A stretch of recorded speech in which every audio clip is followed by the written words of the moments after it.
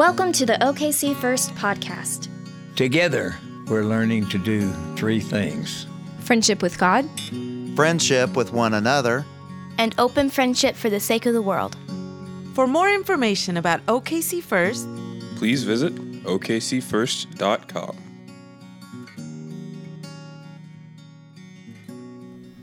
Today's scripture comes from Jeremiah chapter 29, verses 1 and verses 4 through 7. These are the words of the letter that the prophet Jeremiah sent from Jerusalem to the remaining elders among the exiles, and to the priests, the prophets, and all the people whom Nebuchadnezzar had taken into exile from Jerusalem to Babylon. Thus says the Lord of hosts, the God of Israel, to all exiles whom I have sent into exile from Jerusalem to Babylon. Build houses and live in them, plant gardens and eat what they produce. Take wives and have sons and daughters. Take wives for your sons and give your daughters in marriage, that they may bear sons and daughters. Multiply there and do not decrease, but seek the welfare of the city where I have sent you into exile, and pray to the Lord on its behalf, for in its welfare you will find your welfare. This is the word of the Lord. Thanks be to God. Great job. Bella, thank you very much. Very well read. And thank you, Tamara, and to all of our musicians. Such great songs. Every once in a while, I'll hear a song I really like, and I'll say, man, Tamara, I really want us to try this particular song, and we got to do Raise a Hallelujah today. I found that one, I discovered that one in Ireland and just had to bring it back, and I thought it was great, so thank you. I'm here to confess to you that I have a dog that's overweight. He has a little bit of a weight problem, and so every once in a while I have to go to the vet and get some medication for a young baker. I noticed the last time I was there that there was a little sort of a flip calendar there.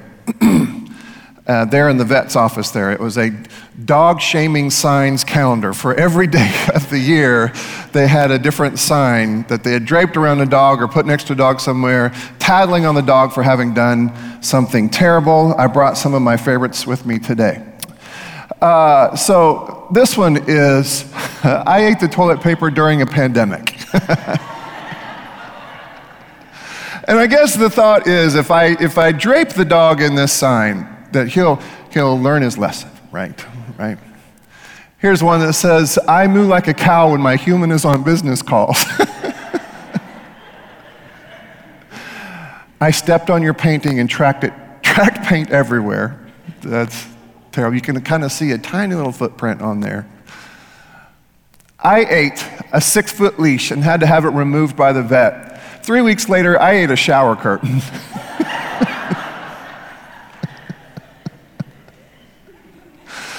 And I was especially interested to find this one because there's a website that goes by the same name. And this one says, I ate the dog shaming calendar. Those are the remains right there. Lisa said it today, and I'm glad she did. We're going to talk about it a lot today, and we're going to talk about it every week. Hopefully you know by now what I'm talking about. It's this phrase that we feel like is the central focus of our church, and everything else that we do and everything else that we say orients around this central truth, that God's mind about us is made up, and the news is good. Does that mean then that we are guaranteed what we want? Does that mean that we are guaranteed safety, security? Does that mean that we no longer have to worry about consequences?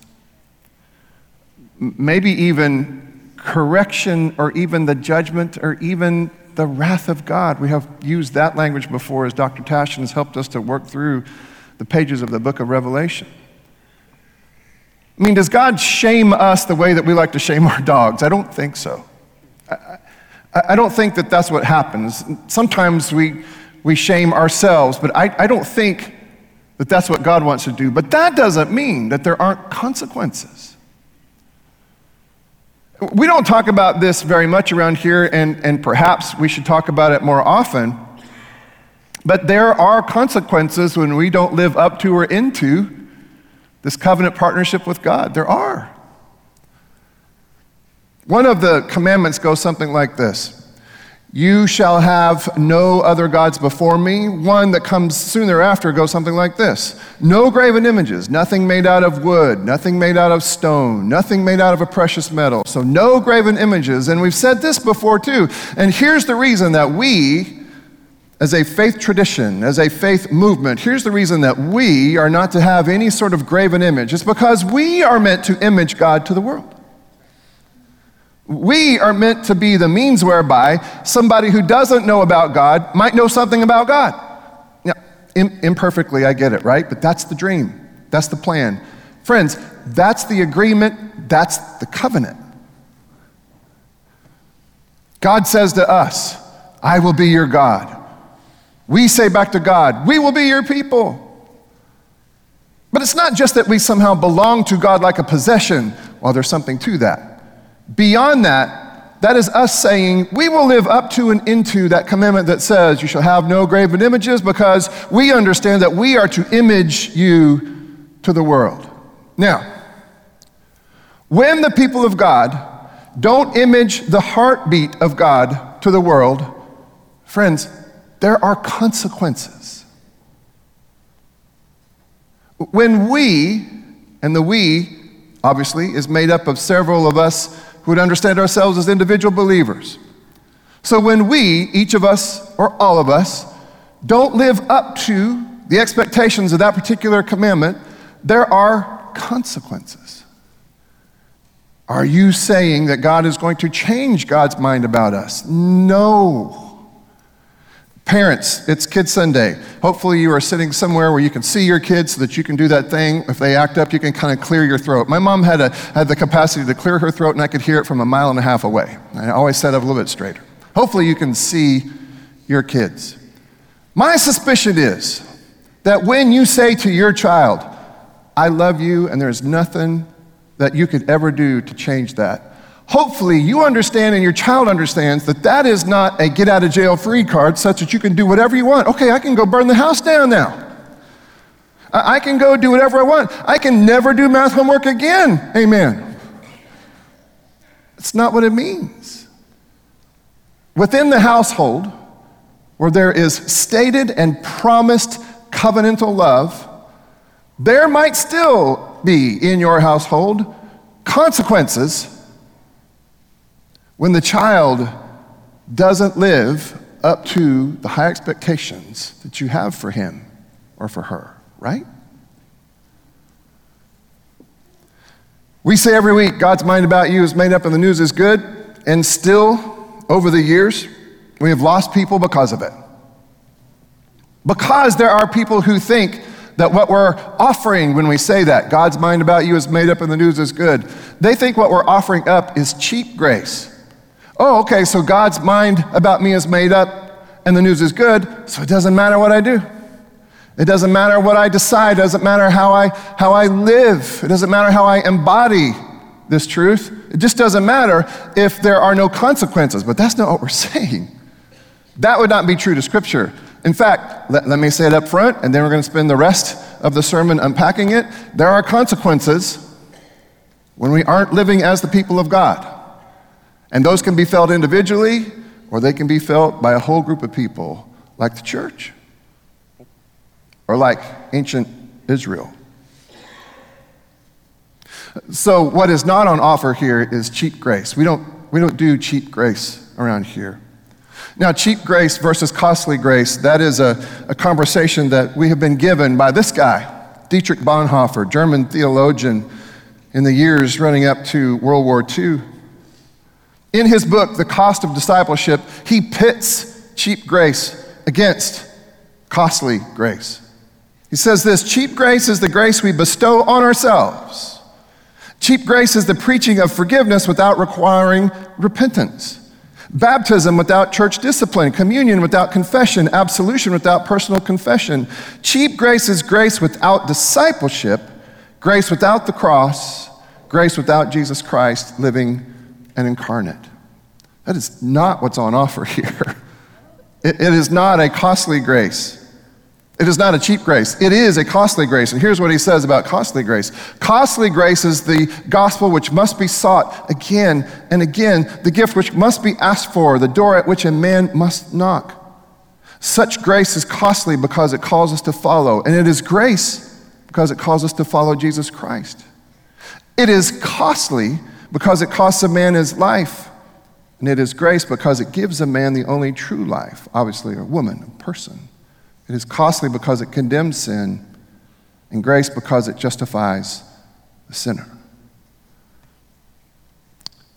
You can't read Jeremiah 29 and not recognize that God takes seriously when the people of God sin.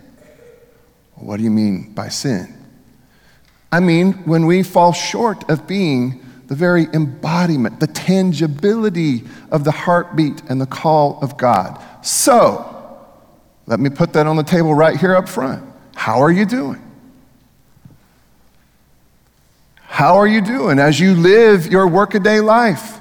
As you live as a household? As you live as a functioning member of this particular body? Are we the tangible expression of the call of God? Are we the tangible expression of the heartbeat of God such that if someone were actually anxious to find out about this God that we sing about and pray to and talk about, would that person be able to look at us and know something about God?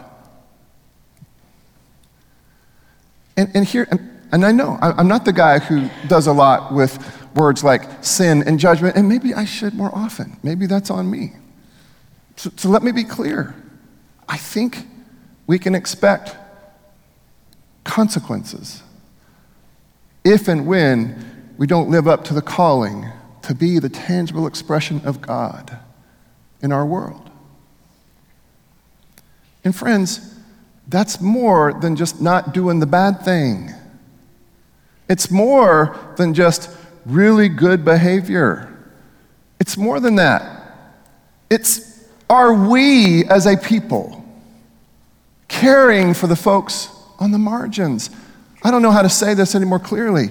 That is not extra credit faith. And your life in one way or another needs to demonstrate that it's not extra credit faith. The sin of the people of Judah that got them in trouble, the consequences that they now have to suffer, it's all because of this thing. And Jeremiah said it over and over and over again. You are not extending love, grace, care to the folks that need it the most. And that is how we understand God. Are you? I'm very busy, John. Not here. Are you? Am I? Are we putting skin and flesh on the heartbeat of God in the odd ways that we live our lives? If not, there will be consequences. There are consequences for the people of Jerusalem. Somewhere around 598 or so, Babylon finally came to Jerusalem, broke through the walls and the gates, and started deporting, exiling people. They started with the most talented people first. They started with the folks who would actually benefit Babylon. Jeremiah was not in that first group. There were a lot of people left after the first group was whisked away to Babylon, and they were suffering. And even after the first wave was taken away, Jeremiah was saying, let's not forget why this is happening, and let's not forget that this is going to be difficult, and let's not forget that we earned all of this. And so you can see why Jeremiah was decidedly unpopular. So unpopular then that there were other prophets who would come and say, "Now, Jeremiah, calm down. Jeremiah, calm down a bit." This one guy by the name of Hananiah said, "Wait a minute. God's mind about us is made up, and the news is good," which means this is just a blip on the screen. This will all be over soon. Hananiah actually said this, "Thus says the Lord of hosts, the God of Israel, I have broken the yoke of the king of Babylon. Here's what happened. Jeremiah would actually walk through the city wearing this wooden yoke, the kind that would be used to harness animals, right? But Jeremiah was wearing it around the city. This yoke that now was understood as a symbol of captivity, a symbol of judgment, the consequences, right? This tangible thing. He was walking around and saying to the city, we earned this, y'all, by not caring for the folks next door, by not caring for the widow, the orphan, the immigrant. We earned all of this. And Jeremiah, again, very unpopular Jeremiah, weird enough that he wasn't taken in the first group, was walking around. Hananiah had enough, and he said, look, speaking for God, or so he said, I have broken the yoke of the king of Babylon. Within 2 years, he said, I will bring back to this place all the vessels of the Lord's house, which the king of Babylon took away from this place and carried to Babylon. Verse 10, then the prophet Hananiah took the yoke from the neck of the prophet Jeremiah, and he broke it, very publicly broke it.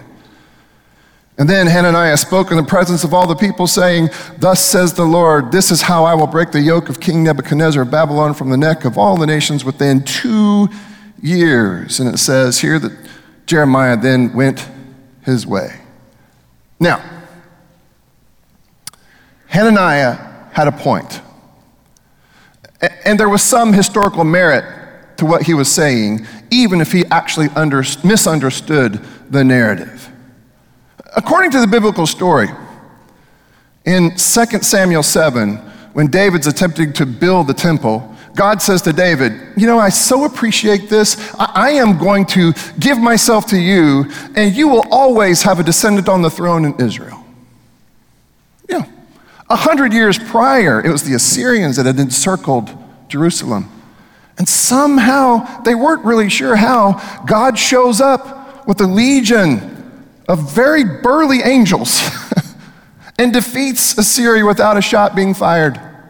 Hananiah was drawing on those memories, saying, listen, the God who did that stuff for us will turn a blind eye to these sins that Jeremiah is talking about. Yeah, we could have done better. But 2 years, this will all be over. Don't even unpack your bags.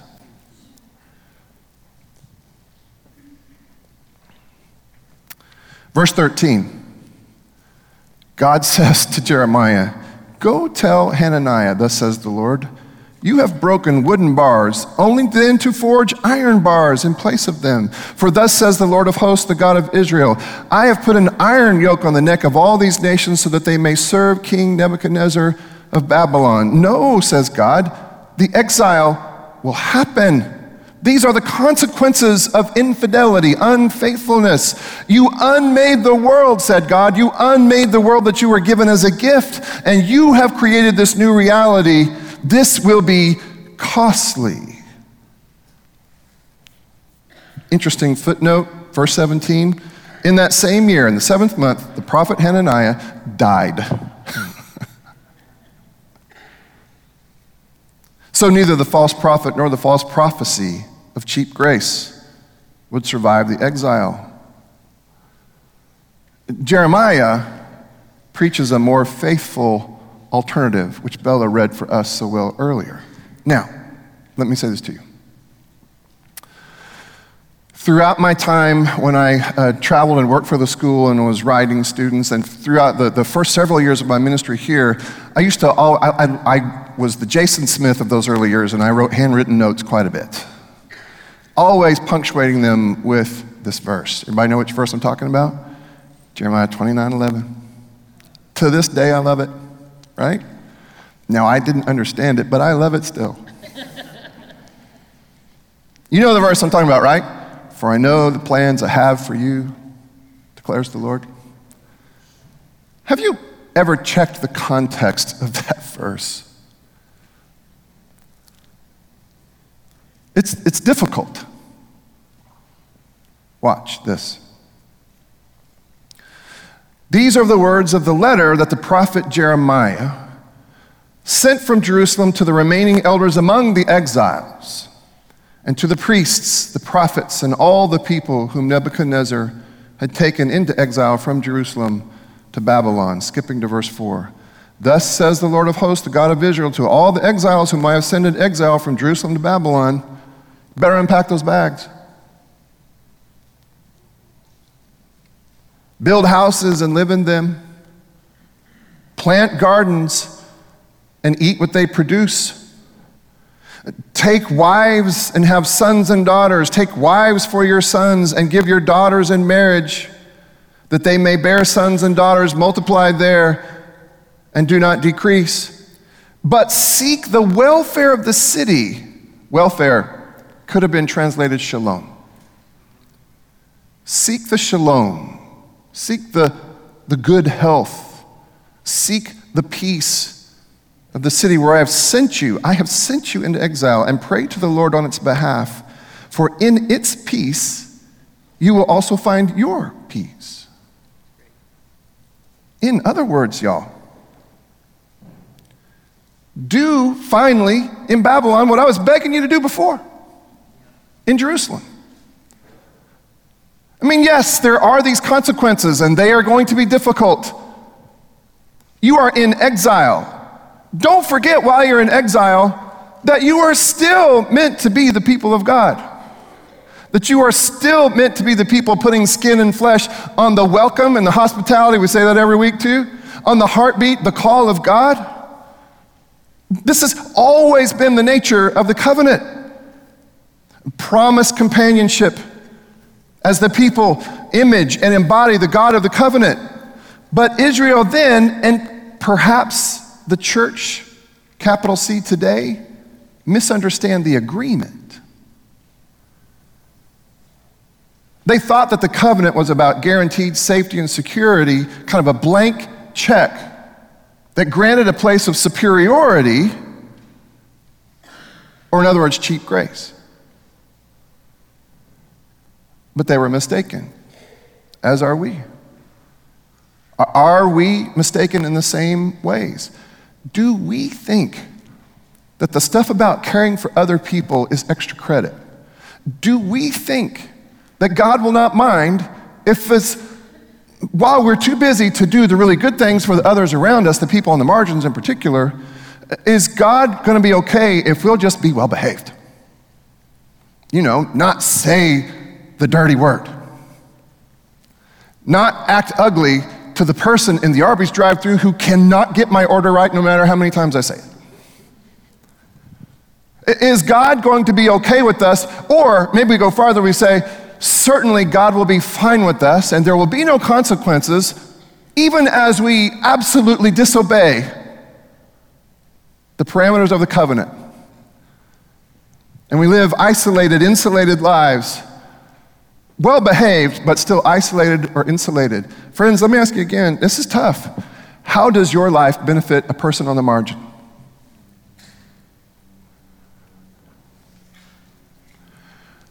How does your routine benefit somebody on the margin? Do you think this is optional?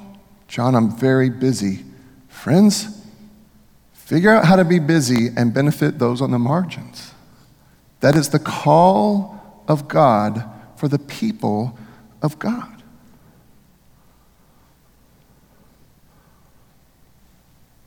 Verse 8, chapter 29.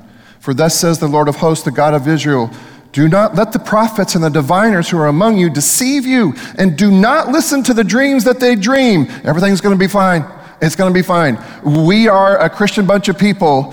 God has chosen us. It's going to be fine. We can be hateful to fill in the blank, and we can just ignore fill in the blank. It's going to be fine because God has already said something to us that sounds a lot like a promise. It sounds a lot like a guarantee.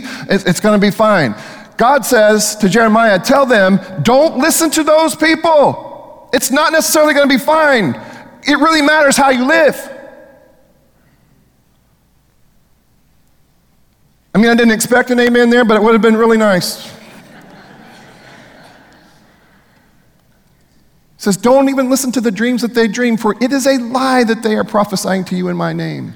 I did not send them, says the Lord. For thus says the Lord, only when Babylon's 70 years are completed will I visit you, and I will fulfill to you my promise and bring you back to this place. Ready? For surely I know the plans I have for you, says the Lord. Plans for your welfare, peace, and not for harm. Plans to give you a future with hope. Your Bible may say a hope and a future. That's the context. Written to a people who had been unfaithful to the call, who were now suffering the consequences of having been unfaithful to the call. Friends, this is costly grace on display. And it's not just the exiled who are paying the price. This is costly to God as well. This is costly grace. But it's grace because God says, my mind about you is made up. Ready? And the news is, and you are to put skin and flesh on that good news, even in exile, while you seek the welfare of folks that you might have otherwise called your most bitter enemies. Do your enemies benefit from your existence?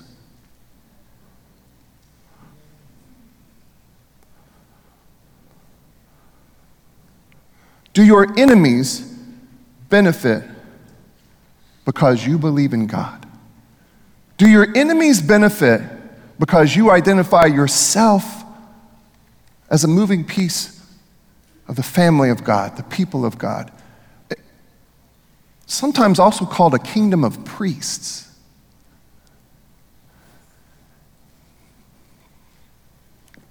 Verse 12. Then, when you call upon me and come and pray to me, I will hear you. When you search for me, you will find me, if you seek me with all your heart. I will let you find me, says the Lord, and I will restore your fortunes and gather you from all the nations and all the places where I've driven you, says the Lord, and I will bring you back to the place from which I sent you into exile. What do you like better, cheap grace or costly grace? I'll vote first. I like cheap grace better. It's easier. But it's not true. Costly grace is true. Jeremiah 29:11, I don't know about you, but those words are somehow etched into my heart. But I think I am, on my worst days, one of the people who wants the hope and the future part, but I tend to forget that it hinges on our answering the call to covenant faithfulness, that I would, and that you would, that we would as a body, but also as individuals, be the tangible expression of God's sacrificial love. Especially those that Judah seems to have forgotten, Israel had forgotten, the vulnerable, those in need, the widow, the orphan, the immigrant. Friends, does your life of faith benefit the widow, the orphan, the immigrant, your enemy? That is who God is. That is who we are to be.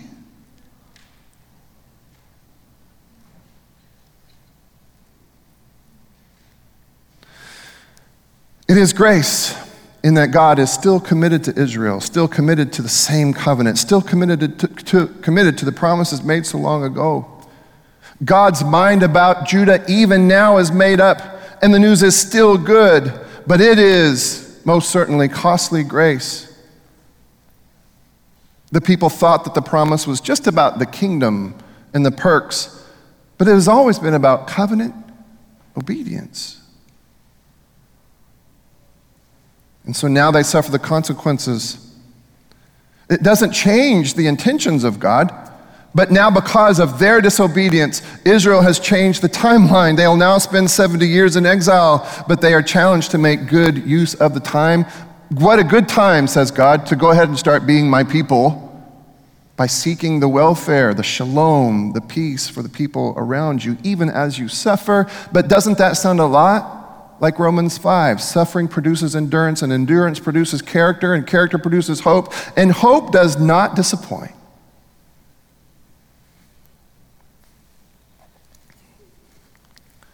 About to land this plane,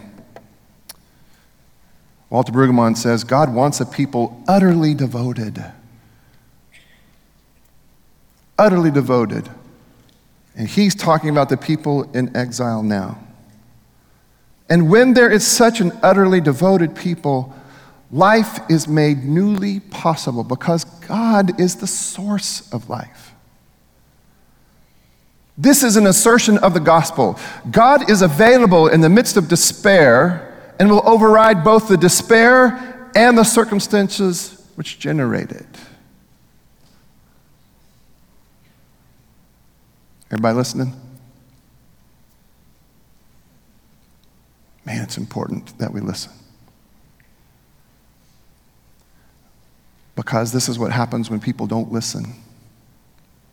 It's not that God changes God's mind about them, because I hope you can hear God has not changed at all God's mind or intention where the people of God are concerned. But the people of God have earned their exile. They have earned these consequences. And consequences happen and can be understood as the judgment of God when we, the people of God, don't live up to or into our calling as the people of God. So let me ask you one more time. How's it going?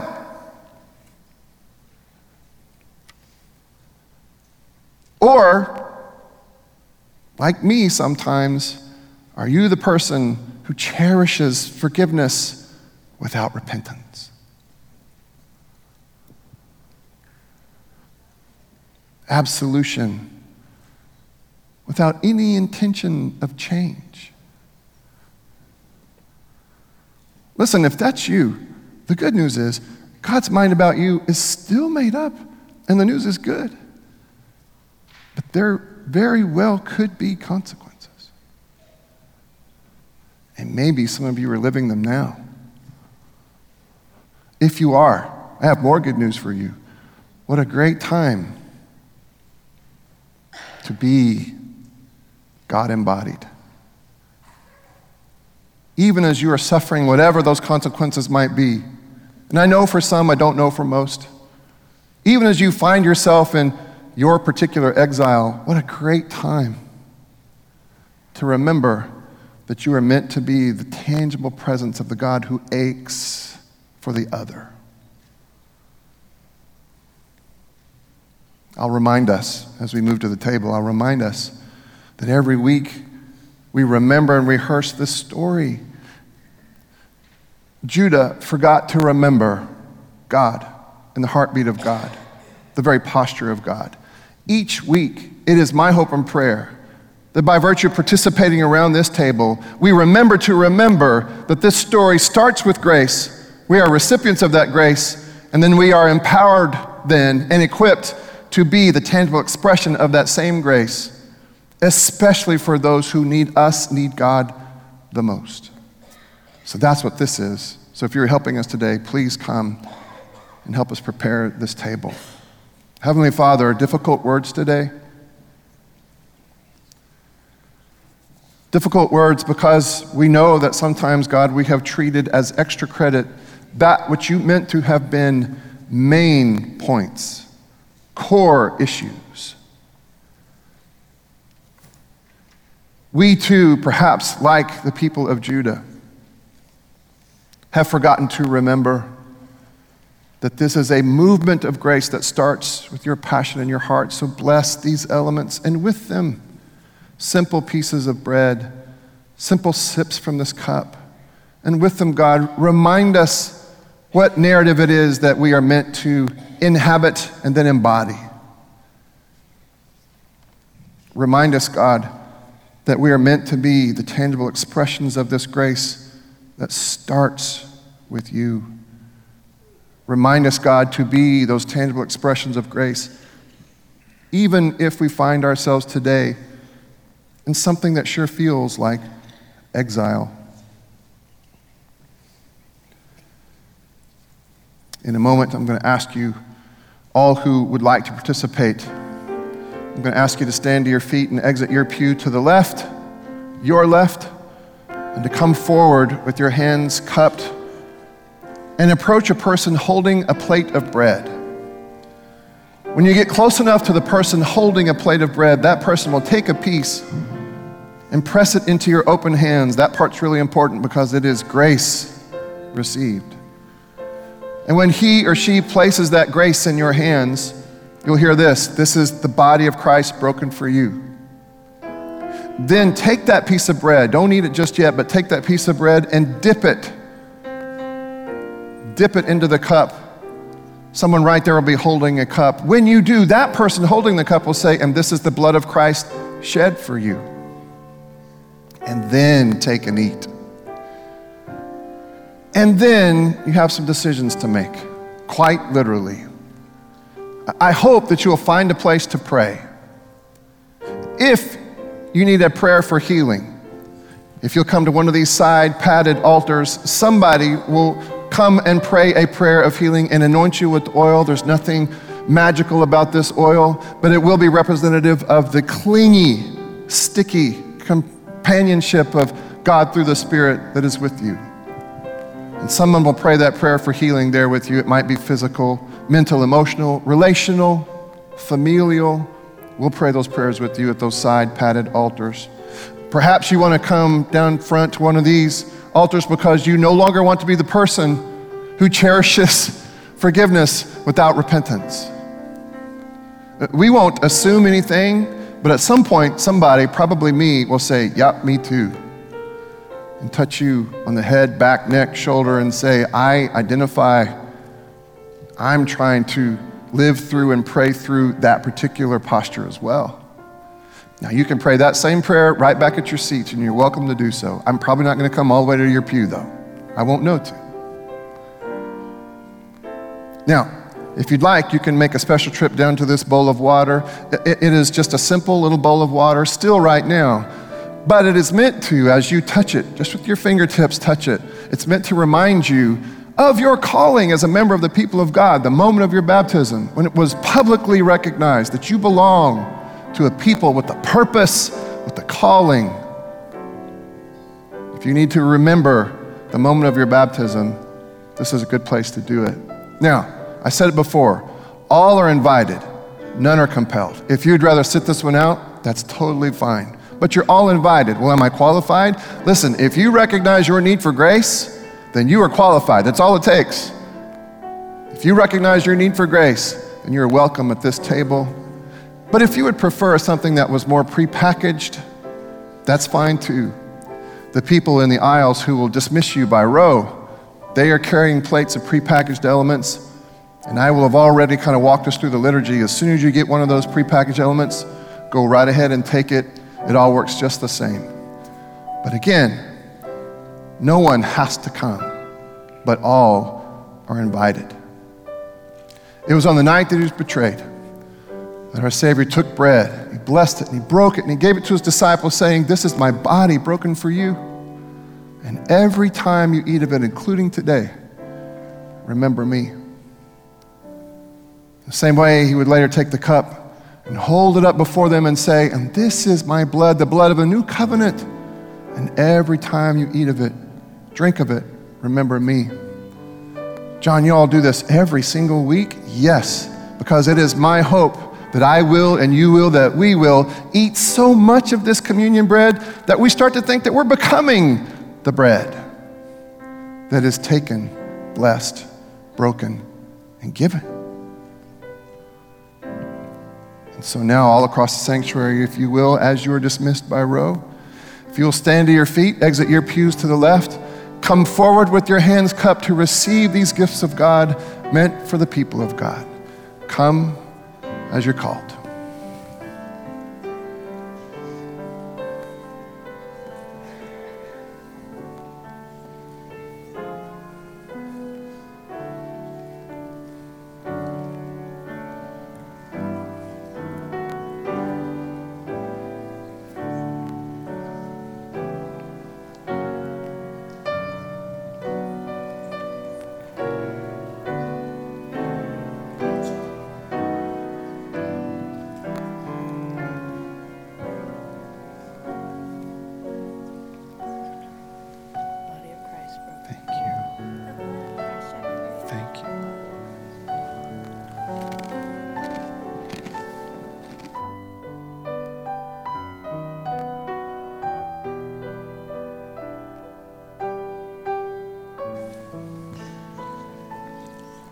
Later on, we're going to be praying for Daniel and Betty as they prepare to launch the new service. And so if you guys will come down front, but also Roland and Olivia Johnson are here, spending the weekend with us in the Walt Crow Center.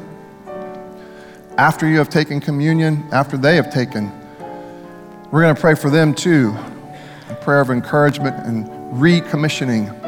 So they'll be down here as well.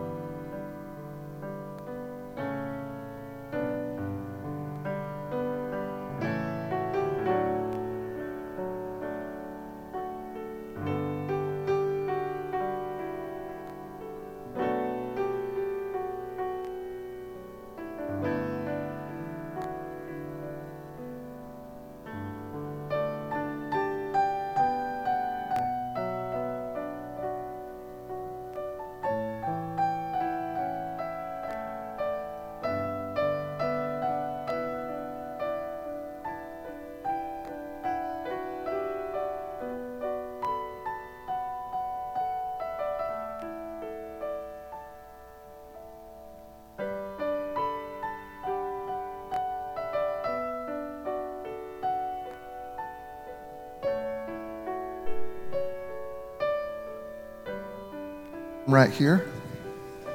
And as you are finishing up communion, if you would like to come and surround these two couples right there, is just fine. If you just want to kneel right there, and Daniel and Betty right here, I'm going to pray a prayer of recommissioning Roland and Olivia Johnson right here. And then Dr. Tashton is going to pray for Daniel and Betty, who will be launching a Spanish-speaking service next week. And so I would like to encourage you, church. You may or may not know these two couples, but it's good to surround these folks and make sure that they understand that you are mediating the very tangible presence of God with your hands. So please go ahead and come down and surround these folks.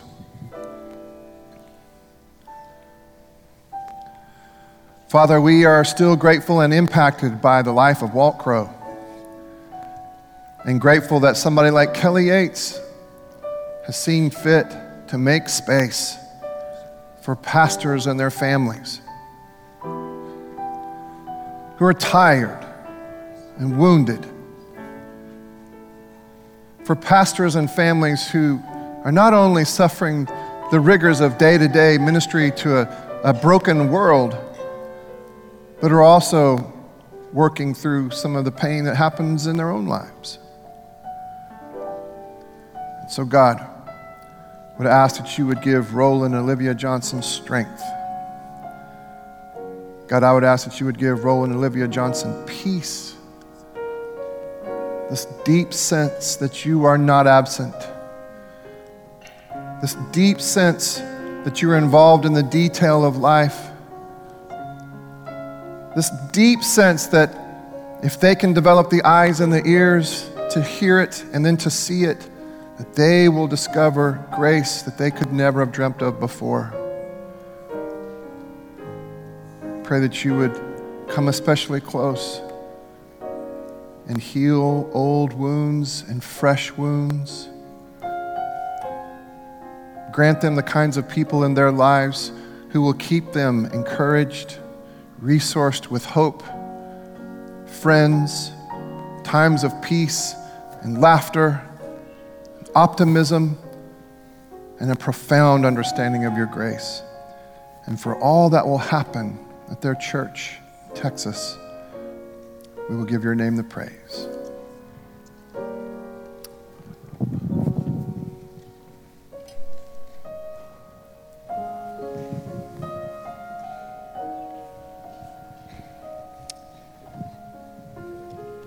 Our loving, gracious God, we thank you for the work and ministry of our colleague, Pastor Daniel and Betty, work that they have done in the past and will continue to do in the future.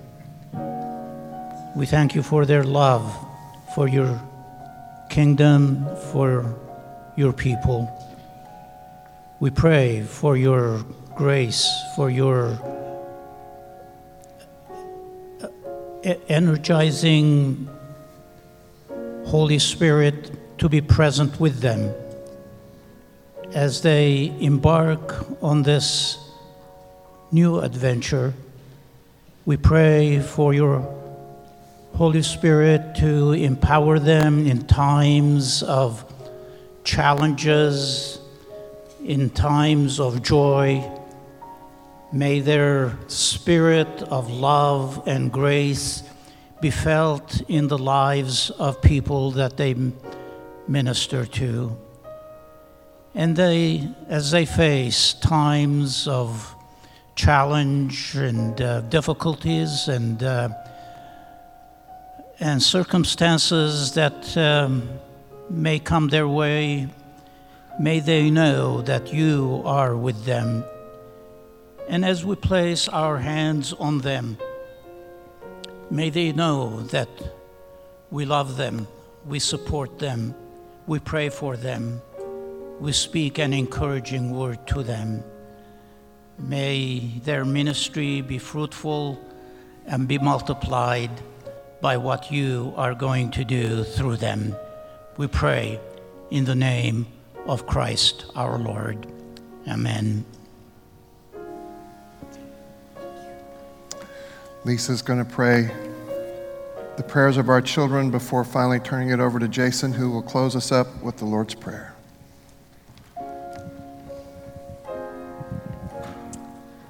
All right.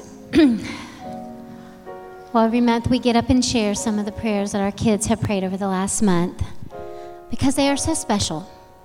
They're so real and authentic. And I am blessed by those, and I want you to be blessed as well. So, dear Lord, here are our prayers. Lord, I pray for my baby sister who had to go to the emergency room due to RSV, praying she gets better soon. Dear Lord, I twisted my ankle. It still hurts. I pray for healing. Jesus, I pray for my grandpa who had a stroke and is in the hospital with a blood clot. Please take good care of him. Lord Jesus, I bit my tongue while I was on the trampoline, and it really hurts. But the good news is that I landed on my backflip. Jesus, I'm really looking forward to my daddy-daughter date today. Lord, I'm really excited about Fall Fest and getting to dress up in a costume. Dear Jesus, I need your help not to be so angry. Lord, I'm looking forward to my daddy getting back from a golf trip. I really miss him when he's gone.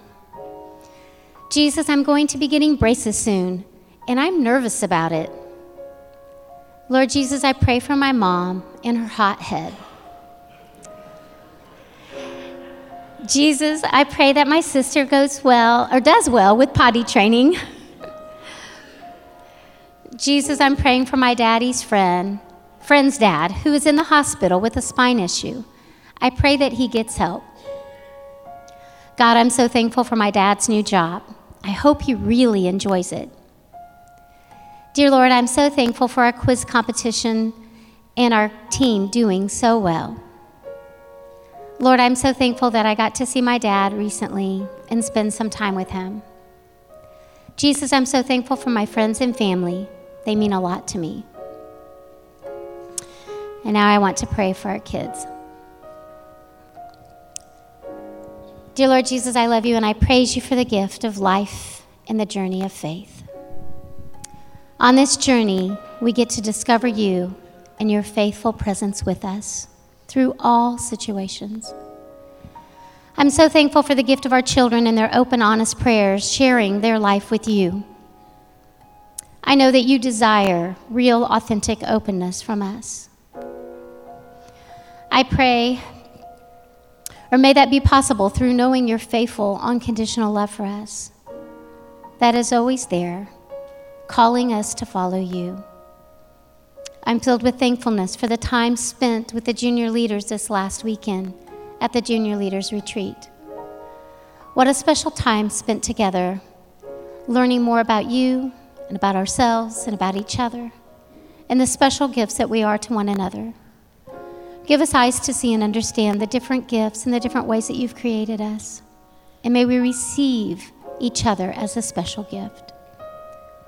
Oh Lord, I love that you are a relational God and that you've created each of us to receive and to give the gift of relationship to one another. May our children grow in their faith and their trust in your relational love that flows through us, transforming us and setting us free to live and to love like you do. Lord Jesus, I know a couple of our kids experienced the loss of a family member recently, and I just want to lift them up to you. Henley Kirkpatrick and the sudden loss of our Uncle Travis.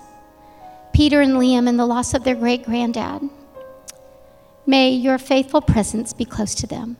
And I pray all of this in your precious and holy name. And God, we thank you for Pastor Lisa. And thank you for these kids' prayers. We thank you for the ways in which you are shaping and forming us through prayer, and the prayer of our kids. God, we ask you to take care of Lee Nichols as he continues to recover from his knee replacement surgery. We ask that you would care for Jared Satterley as he recovers from an ACL surgery. And God, we ask that you'd be with one of our Word and Table members, and Marlene McVeigh, as she recovers from her brain cancer removal of a tumor. In all of these and more, God, we ask for your loving care. And as Pastor John has led us in the Word today, we ask that you would be with all on the margins, all who are lonely, all who are hurting. We ask that you be with those who are incarcerated. And God, we ask for your loving care for that person or persons in our life who need you the most. God, would you transform us into people who live out this prayer, the prayer you taught your disciples to pray, and it should be on the screen in front of you. Our Father, who art in heaven, hallowed be thy name. Thy kingdom come, thy will be done, on earth as it is in heaven. Give us this day our daily bread, and forgive us our debts as we forgive our debtors. And lead us not into temptation, but deliver us from evil. For thine is the kingdom and the power and the glory forever. Amen.